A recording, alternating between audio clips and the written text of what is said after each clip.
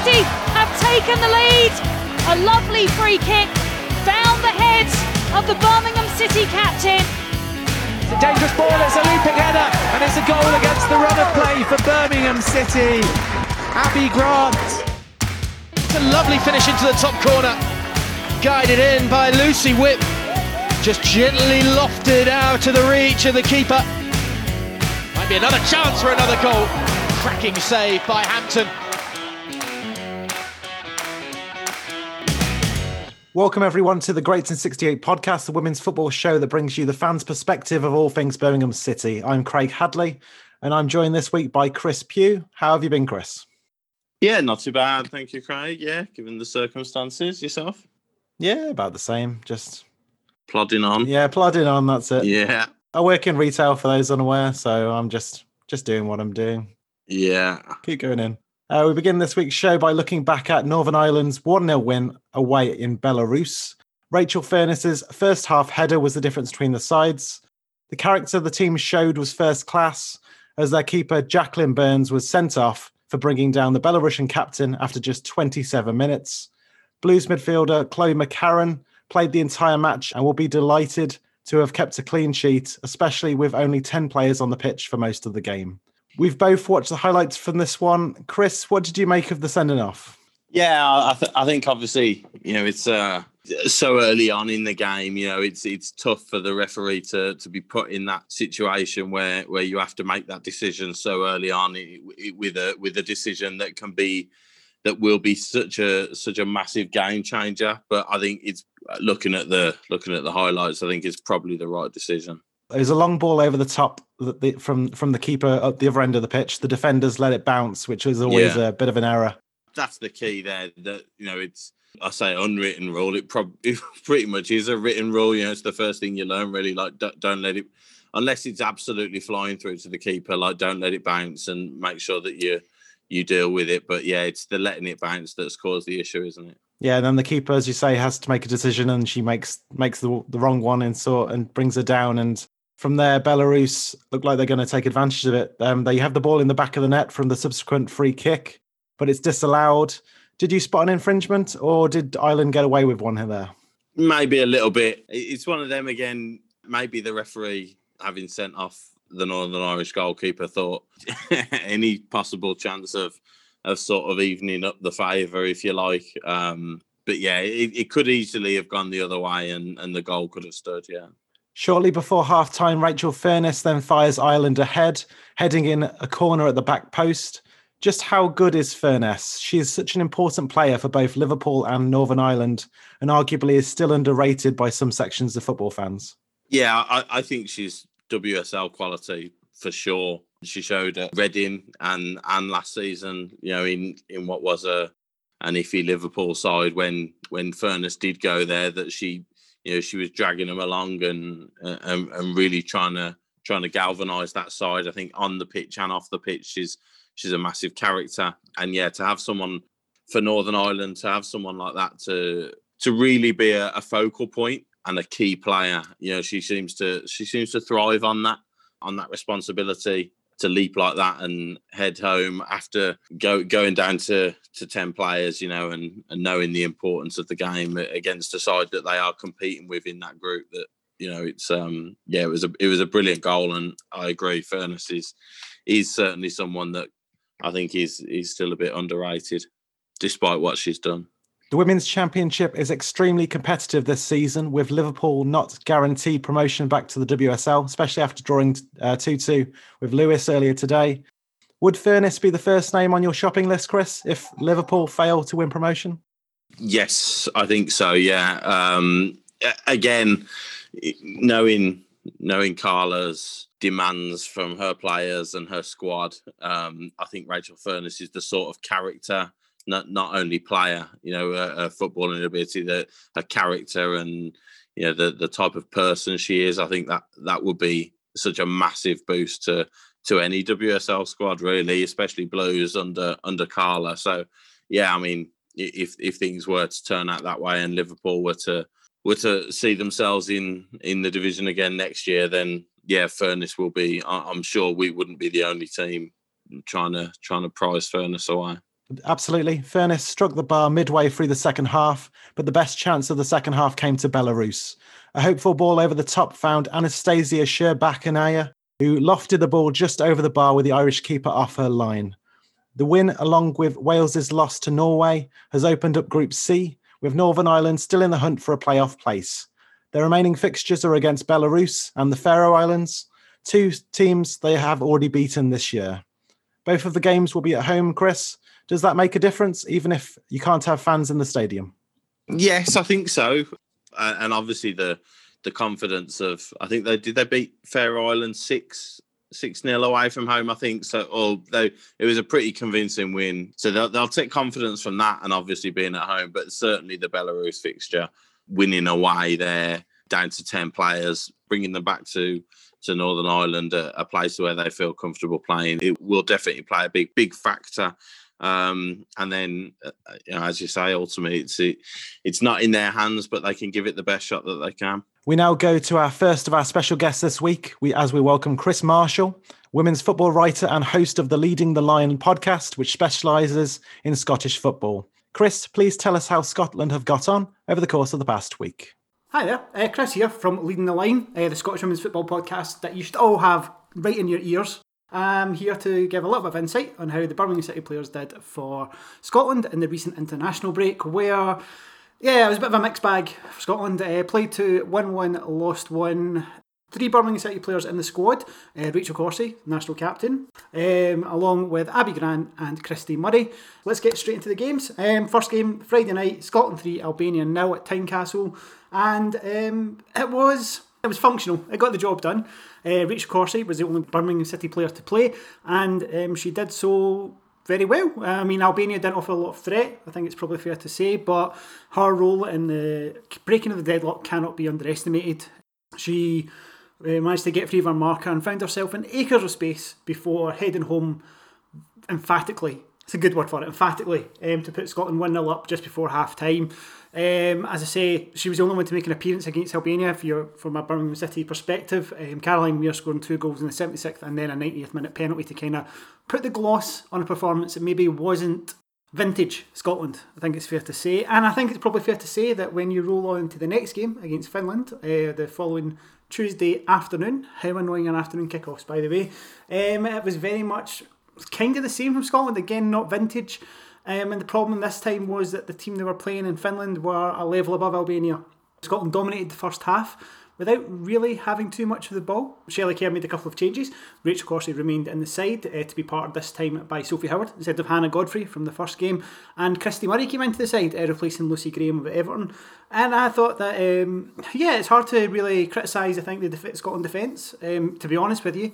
Losing 1-0, probably the defence were the best part of the Scotland team against Finland, which isn't great when we can think about how much possession we had and how much we dominated that first period. The goal from Finland kind of came in a really quick spurt after half-time where they just seemed to get on top of Scotland. A corner came in, Lizzie Arnott, formerly of Manchester United, now at Rangers, cleared off a header off the line, but was yet to be followed in by Salmonen, and that kind of sealed it for Finland. Scotland never really felt like they got into it. In terms of Birmingham City performances, as I say, Rachel Corsie, I don't think you can really say too much against her. I think she's been solid. She's obviously come into Birmingham from Utah Royals and she's had a really good season, obviously, so far, getting a Player of the Month nomination. Christy Murray, I thought, also had a good game. She came in and it was quite an attacking looking midfield along with Caroline Weir, but I thought she had good dig in midfield, decent ball retention. Just wasn't to be for Scotland against Finland and Helsinki. They now sit 4 points behind, but with a couple of games in hand, and I think it's an interesting reality check for Scotland, given the kind of momentum that came on the back of the World Cup. That was our first defeat in 6 since that date, and I think there will be hope that this is a temporary issue that will be resolved come the qualifiers next month, where they play Portugal and Finland. 2 massive games that will really dictate who will kind of finish top of the group, and Scotland should be in that position. They have the players to do it and the ability to do it. In terms of the other players that may or may not feature for Scotland come those games, obviously Abby Grant was in the squad. I think she's probably behind Martha Thomas and Jane Ross in the pecking order up top at the moment. I think that's probably about right at the moment, just with the resources that Scotland have in the way that Chelsea Kerr likes to play. And also Jamie Lee Napier, who's come on loan from Chelsea. She has been in and around squads, but she's yet to make her debut, and I think the move to Birmingham City can only be a benefit towards that goal. Hopefully, maybe not for the next couple of squads, but maybe something to look forward to in the next year. But yeah, that's it. Scotland played 2, drawn 1, lost 1. It feels weird to say Scotland women's team haven't quite got the job done for a while, but yeah, that's the insight from the games, and hopefully you found it useful in terms of the Birmingham City players too. You can find Leading the Line at Leading the Line on Twitter, on all the usual podcast sites. But for now, thanks very much, and I'm sure I'll speak again soon. Thanks, Chris. Don't forget to follow Leading the Line on all social media channels. Great to see Rachel Corsie on the score sheet for Scotland once again. It's a shame that Abby Grant didn't get a run out, but understandable that as she makes her way back to full fitness. Good to see Christy Murray getting minutes in the Finland game as well. Elsewhere, Republic of Ireland travelled to Ukraine as they look to secure a playoff place. Special guest Rachel O'Sullivan, one half of the fantastic Girls on the Ball, joins us now to share her thoughts on the game. Hi there, Rachel here from Girls on the Ball, giving you a bit of a recap on my thoughts on the recent Ukraine-Ireland game. I think I've maybe just about recovered, but I don't know, it still feels pretty raw. What a devastating result that was. Really surprised by it, and I'm sure the girls are all devastated. I think we've seen it on their social media platforms just how much that one hurt. Really, really wasn't their day, and I think this is just another great example of how crap 2020 is when the luck of the Irish is no more. It was just a really unlucky result. I think that own goal was an absolute kick in the stomach, and one of those situations where 9 times out of 10 it would go exactly the way you wanted it to go, but not this time.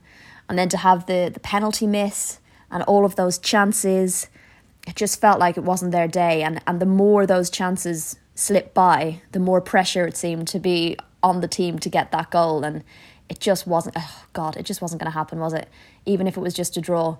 Still gutted, unfortunately means it's out of Ireland's hands. But as we say, it ain't over till it's over. And, you never know what could happen against Germany in December. So fingers crossed, there's still a chance, a small one. But if there's still a chance, it's still a chance. Come on, the Irish. Thanks to Rachel. Be sure to follow Girls on the Ball across all social media channels. Finally, we have the England game to mention, or rather the lack of game. Phil Neville's side was scheduled to face Germany on Tuesday, but a positive case of coronavirus within the England setup meant the game was cancelled as a precaution. In a funny way, Chris, Neville's reputation is probably saved a bit by not having to watch the spectacle of being battered away in Germany on his CV. Do you think he's gotten away with one here? Do I think he's gotten away with one? Honestly, I really don't know anymore. I don't know whether people would say it's Germany, so it's expected, if you like, and the fact that we haven't played much competitive football, and Germany are obviously having to play qualifiers. But maybe if we'd have gone there and lost 4 or 5, it could have been quite damaging for his opportunities of going to the Olympics. But it wouldn't surprise me if that decision's already been made. It's disappointing for the players, obviously, because I'm sure the players would have relished going over to Germany and pitting their wits against the best. But I'm sure there'll be a few club managers that were quietly pleased that there was no travel to Germany with a tough fixture to put up with. Yeah, absolutely. And I don't know if it would have made a difference that some of the Man City players would have played an extra 90 minutes going into the FA Cup final today. But I guess it's one of those things we'll never know. So congratulations to Man City for winning the FA Cup earlier today against Everton. Also, in the last week or so, Chris, England took part in another one of your favourite things, inter-squad friendlies, with our own Hannah Hampton on the winning side in a 1-0 win. From all accounts I've seen, she had a decent game. Do you think being around the England setup will take her game to the next level? Yeah, I do. It's something I maintain when people... there's a bit of a complaint, a bit of noise about maybe too many foreign players in the league and English players not getting the time and opportunity to come through. But I think if you're playing with the very best in the world week in, week out, if you're training with the best in the country every few months, then it's definitely going to improve you and it's definitely going to raise your levels. And I think Hannah, being in and around that setup, seeing the other goalkeepers every day in training, knowing what it takes to play for your country, then it will drive her on and show her exactly what's needed. I think it's good for everybody. It's good for Hannah that she gets involved, obviously, and hopefully she's making her mark. I know McIver had a excellent, albeit in a defeat today in the cup final, but an excellent performance. So there's young English goalkeepers that are really staking a claim to push the experienced members. Final word on England to you. What do you want to happen ahead of the next friendly in December against Norway? Do you want to see some more players get their chances in the first team like Chloe Kelly? Or do you think players like Beth England might miss out because she's not playing regularly for Chelsea? Yeah, it's always a catch-22 situation. I think with the Euros now being in 2022, I think there's a bit of time where we can say maybe offer a few players who are playing in form, an opportunity to play against a quality international side like Norway, just to see what they're like. I think once it gets to within 12 months of a major international tournament, that's when I really want to see a definitive outfit really being prepared, if you like, for that international tournament. But I think there's enough time now for opportunities to come in for players who are playing well in the division that might not necessarily get call-ups. That's all for part one. Coming up in part two, we look ahead to Birmingham City's next league game against West Ham United.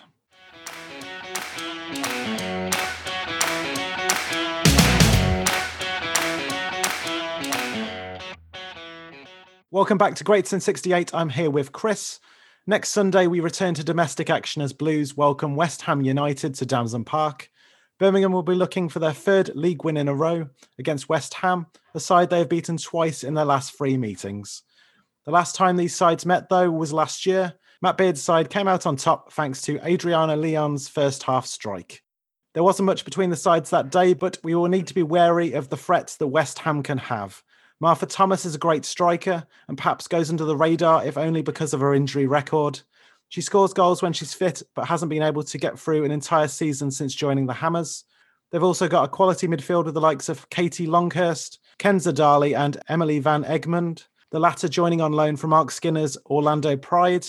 Is it the midfield where the game is going to be won or lost on Sunday, Chris? I think it'll play a massive part, yeah. Obviously, our back four that played away at Bristol, if that's the same back four, then hopefully we can cope with West Ham's attacking threat and have a threat of our own going forward, obviously. But I think it's the midfield battle will be important in transitioning for when we do get the ball at the back and getting it to the front, getting it through to the front players. I think obviously they're going to have to be strong. Matt Beard's sides are always competitive, always pretty strong. So we've played West Ham a lot. They always do seem to be, apart from, I think it was 3-0 at Blues a couple of years ago, but they do seem to be quite cagey affairs and both sides are evenly matched. Obviously, West Ham haven't had the start to the season that they would have hoped for, I'm sure. But I'm sure they'll be ultra competitive going into this one. Longhurst is a lifelong